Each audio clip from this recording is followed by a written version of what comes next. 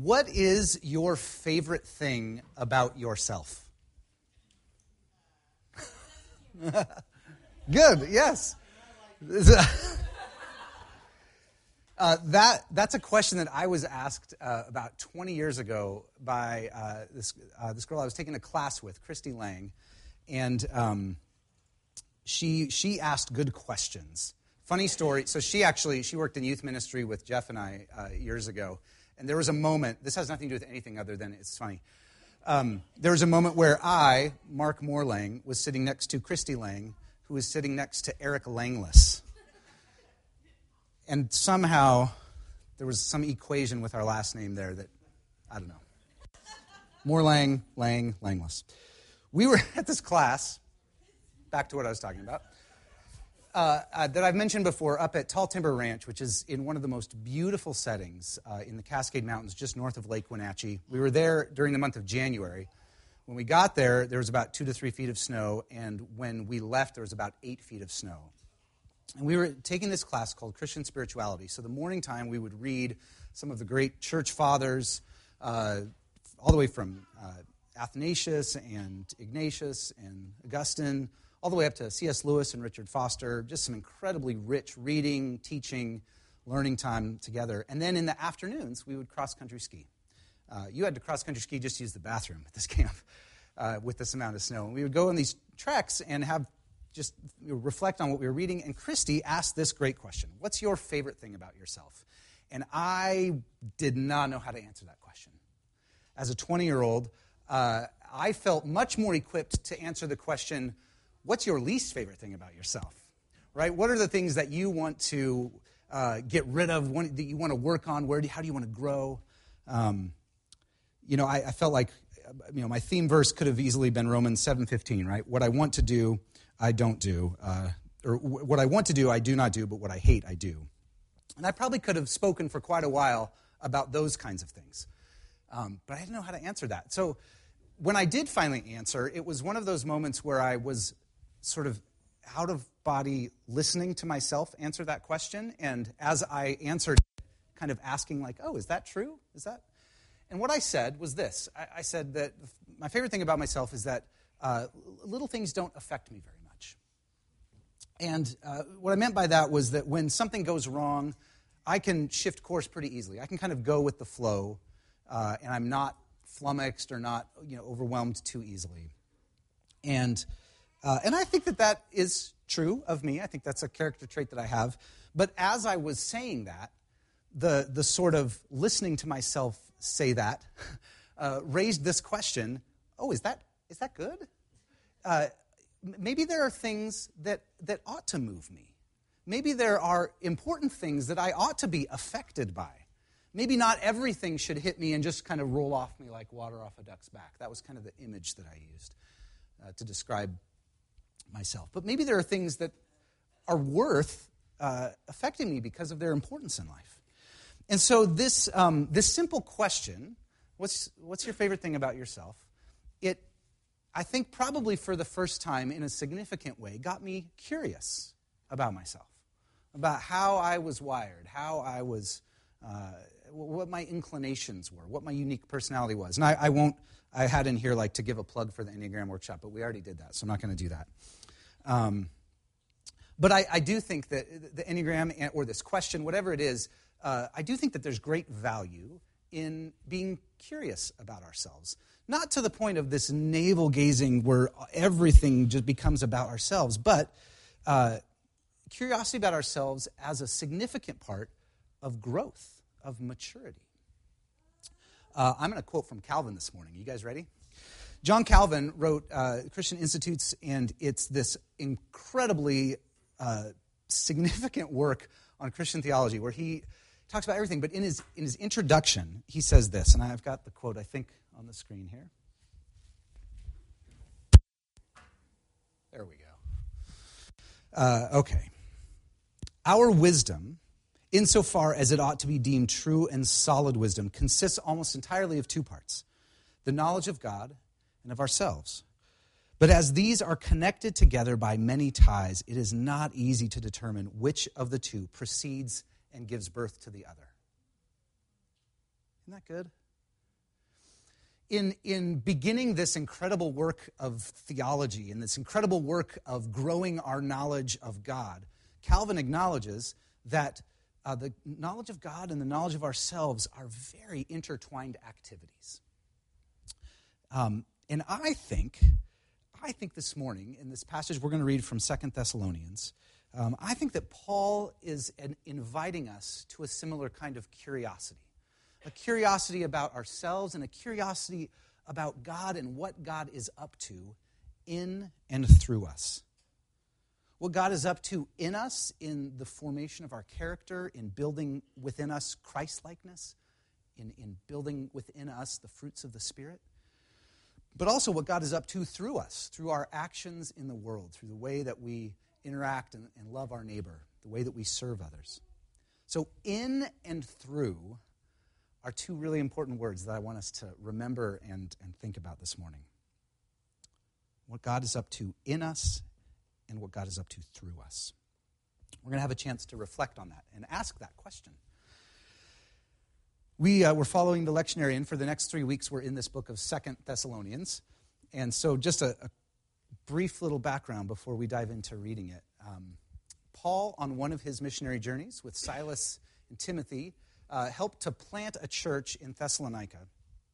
But when he did, in his preaching of the gospel, he received a lot of pushback, a lot of, the Jews and the Romans both were fairly annoyed at him. And so he had to leave shortly after planting the church. And he never really got to give them the kind of foundational instruction that he hoped.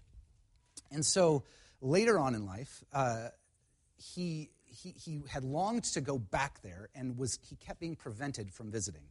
But he finally heard a report, most likely from Timothy, about how the church was doing. And it was both good news, but also some concern. And so both 1st and 2nd Thessalonians, these two letters that he wrote, are Paul rejoicing that this young church is flourishing, that they're excelling in loving each other. But there's also some concerns about how they're viewing, how they view when Christ will come back and what that means for the way that they're acting in the world, the way that they're working or not working. So you get this mixture of encouragement and then instructive teaching in this book. And in 2 Thessalonians, it's 3 chapters, and each chapter is kind of a theme, and it's nicely broken out. Paul doesn't always do this, but in this one he does, where there's a theme and then a prayer. And then there's kind of the next theme that he tackles and a prayer. And then the final theme, and then wraps it up with a prayer. And these prayers are really beautiful, and I think they really capture Paul's heart for this church, but more broadly speaking, God's heart for his church. So I'm going to read 2 Thessalonians, here's my Bible, the whole first chapter here. It's not going to be on the screen. I just want you to listen. But then we're going to come back and we're going to pay attention especially to the last 2 verses, 11 and 12, which is Paul's prayer for this church. Paul, Silas, and Timothy, to the church of the Thessalonians in God our Father and the Lord Jesus Christ. Grace and peace to you from God the Father and the Lord Jesus Christ. We ought always to thank God for you, brothers and sisters, and rightly so, because your faith is growing more and more, and the love all of you have for one another is increasing. Therefore, among God's churches, we boast about your perseverance and faith in all the persecutions and trials that you are enduring. All of this is evidence that God's judgment is right. And as a result, you will be counted worthy of the kingdom of God, for which you are suffering. God is just. He will pay back trouble to those who trouble you and give relief to you who are troubled, and to us as well. This will happen when the Lord Jesus is revealed from heaven in blazing fire with his powerful angels.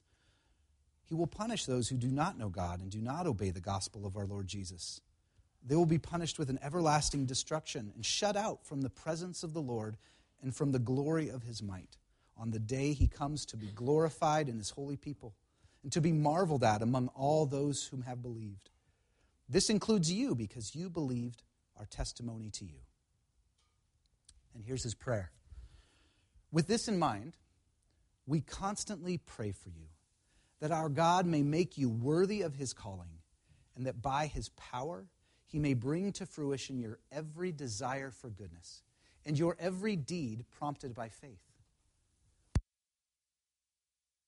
Jesus may be glorified in you, and you in him, according to the grace of our God and the Lord Jesus Christ. Lord, we thank you for your word. Thank you for this letter written by Paul to this particular church 2,000 years ago. And we trust, God, that there is a word for us this morning here in 2019 in Seattle.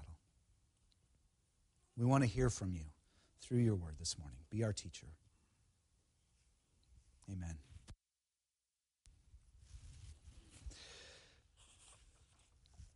So, this chapter is bookended by encouragement. But in the middle, there's this language of judgment and justice. And I think sometimes it's language that can sound maybe a little bit harsh to our ears in 2019. But I think that the bookends to this chapter help us make sense of the middle section. And the bookends help us see that what Paul is trying to do is he's trying to encourage this fledgling church that they would know that God has not forgotten them in the midst of their persecution, that God's justice ultimately will be served, and that God is the one to do it, that that's on God to take care of his people, to mete out justice in his time and in his own way, and that God has not forgotten them in their struggle. So the intent of this passage, again, is primarily to comfort this persecuted church. And I want to read, just again, so we get the language in our heads and our imagination, the last few verses here. Paul's prayer, wrapping this all up. And I think, we've got this on the screen here. With this in mind, we constantly pray for you, that our God may make you worthy of his calling, and that by his power he may bring to fruition your every desire for goodness and your every deed prompted by faith. We pray this so that the name of our Lord Jesus may be glorified in you, and you in him, according to the grace of our God and the Lord Jesus Christ. The language in this chapter is full of God's activity. God is the primary actor here, whether it's in bringing his justice on the earth, whether it's providing comfort and rest for the church, whether it's calling us and actually being the one who empowers us to respond and to be made worthy of that calling. And I think that the part that grabs me the most is in this prayer that God is the one who, through his power, is going to bring to fruition two things: your desire for goodness and every deed that's prompted by faith. That's the in and through part of this chapter that I feel is very compelling. Right? This desire for goodness, that God is going to grow that and bring it to fruition in us. And our deeds, our acts in the world that are prompted by our faith in Christ, he's going to bring those to fruition as well, make those fruitful. We don't live under the same persecution that the first century church did. It's hard sometimes to draw parallels there, but we do certainly live in an age of anxiety and worry. We experience pressure, we experience stress, and in that sense, I think there's a lot of connections that we can make to the church that was facing persecution. Every time that the news teases their next bit with, like, find out what common household item is going to cause you to grow a third eye and, fart until you die, like that, stay tuned at 11. Those sorts of things, I just feel like it just piles on the anxiety and the worry because it sells, because we respond to that, right, out of fear. So no doubt the Thessalonians felt pressure, anxiety, and stress. And so the word of comfort that Paul gives to them is a word of comfort for us as well, that even in the midst of challenging circumstances, even in the midst of stress, of anxiety, whatever it is that causes worry to rise up, God is at work in and through you. and that God himself is going to be the one to bring about whatever goodness can come out of this. The work is God's, and so we can rest in that. But there is also an invitation to partner with God in this work, right? That even though the work is primarily God's to do in and through us, that we're invited to partner with God, not to simply be passive and avoid any sense of our obligation, our responsibility. And I think that, like this question that I was asked that prompted a curiosity, I think that this passage prompts a similar kind of curiosity in me about what is God up to in and through me. What are the things that, where am I desiring goodness? What are the acts, the deeds, the things, the ways I'm living my life in the world that are really, truly prompted by faith? So I want to invite you this morning to ponder those questions for yourself. Not necessarily to think first and foremost of how you fail. And if you're like me, that's where your curiosity about yourself first goes. And there's probably a whole counseling session of why that might be the case. But I want to invite you this morning not to think first and foremost about where you fail, but rather to remember this. To remember that you are a new creation. That in Christ the old is gone and the new is here.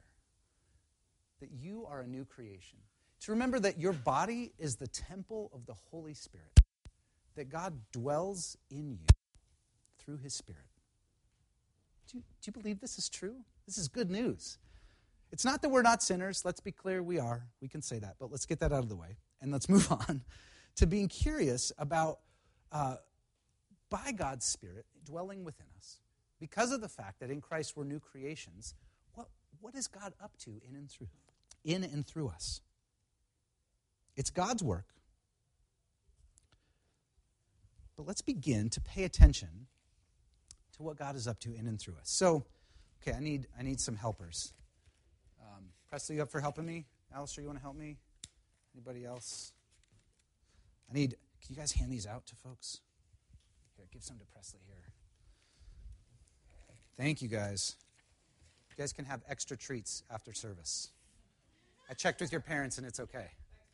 Yeah. And if there's not treats, then sugar packets.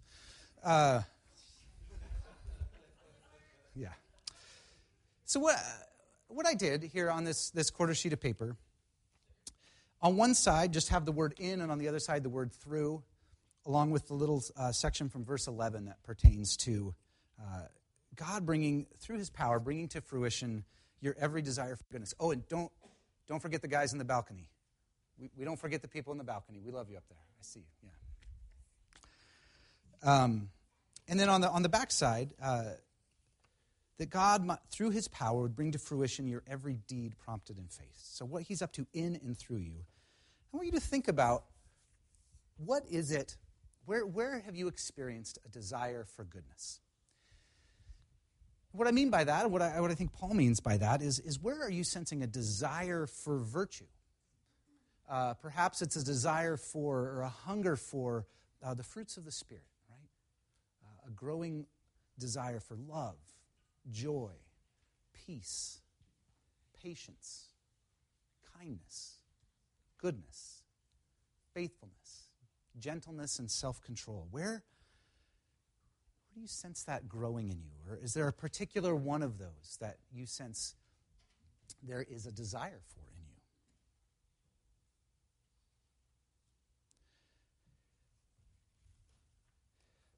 And then similarly, is there any place in your life where you sense this prompting to act, right? Whether it's a nudge to engage with someone that you might otherwise pass by, right? Someone asking for money on the street corner. Maybe it's even just a growing desire to engage with those who are marginalized, to help them understand that just like you, they are made in the image of God.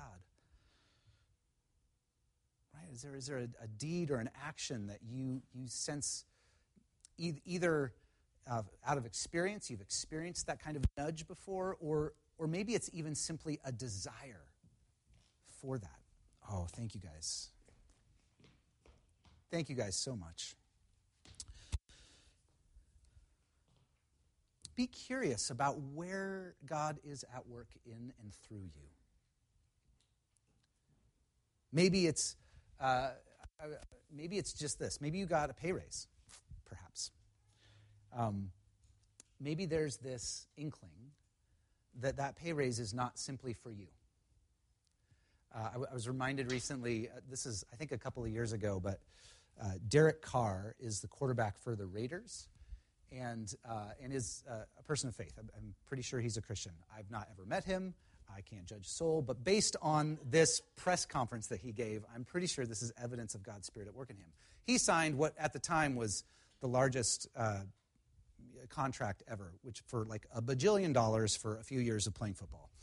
And he gave a press conference after it, and it was really inspiring. Because he sat down and he goes, look, this is a lot of money, and it's going to help a lot of people. He said, my wife and I, we are not going to live differently because of the number of zeros at the end of this contract. And then he went on to describe in great length how his wife still cuts coupons and is shops at places like Value Village. And it was a lovely image, one that I can very much relate to. But that sense of this massive amount of money coming to him, that was not simply for him. And that, to me, is an example, an extreme example, certainly, but an example of a deed would be prompted by faith, right? An action, the generosity with his money that would be prompted by his faith in Christ as evidence that God is at work in his life. So you can keep jotting notes, keep thinking about this, but I think this language of in and through, I want that to become part of our imagination this week. What is God up to in me with these desires for goodness, a desire for virtue? And what is he up to through me as I walk through life, as I encounter my neighbors, right? And as you start to jot things down or as things come to mind, I want you to be encouraged. This is evidence that God is at work in and through you. Right? That God is with you, that he is transforming you.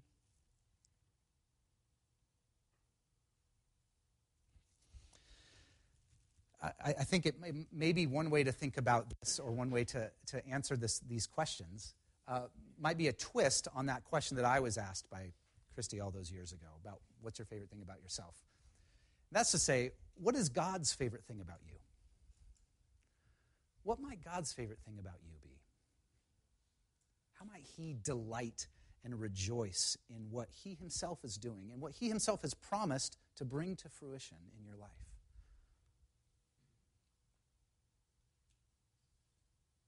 And I think for each one of us, that may look a little bit different.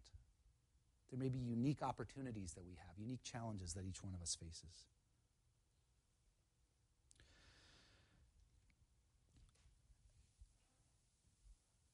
I want to pray. I want to take some time to pray because that's what Paul does with all of this. This is a prayer for the church. And I want to give us an opportunity to spend some time asking that God would bring to fruition these things. That God would bring to fruition this desire for goodness. And maybe this morning, what you may be able to write down is that you desire to have that desire. Right? That the desire for goodness or the desire for deeds that are born out of faith, that feels so far away from you that maybe your prayer is simply to have that desire. I think God honors that prayer. I was thinking about, I'll just give this little example here before we go to prayer. When I was thinking about the deeds prompted by faith, and I was remembering back to Derek Carr's press conference there, I was thinking about my own wrestling with anxiety about money. Money is a great source of anxiety, and I'm probably not the only person that experiences this. But I do experience, on occasion, that prompting to give. that prompting to be generous, which is, it doesn't make any sense, because if money is the source of anxiety, giving it away and having less of it will increase the anxiety, right? Like, that's how that works. Having more of it, that would decrease the anxiety, right? But I think that as God is at work in us, and as we respond to these promptings, right? Respond to the nudges of His Spirit, whether it's generosity, whether it's a virtue within us, patience or gentleness. What I've found is, as I respond to that, rather than increasing anxiety, which you would think giving more money away would increase anxiety, instead what I feel is joy and freedom. And I want more of that. I want more a more willing spirit to respond to the things that God is doing in and through me. So, with that, I'm going to give us some space to pray. To ask that God would make us worthy of His calling, would make us fruitful in these areas. So let's come to the Lord in prayer.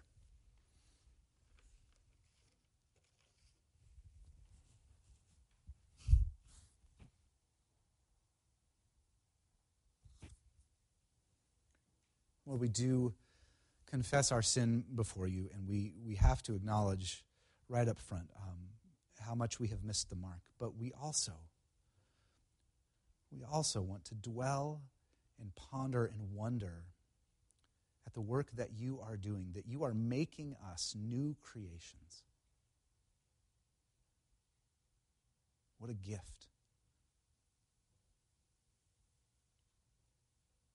Lord, speak to us. Speak to us in the silence about where it is that you are working in our lives, causing us to grow in virtue and character, in the fruits of your Spirit.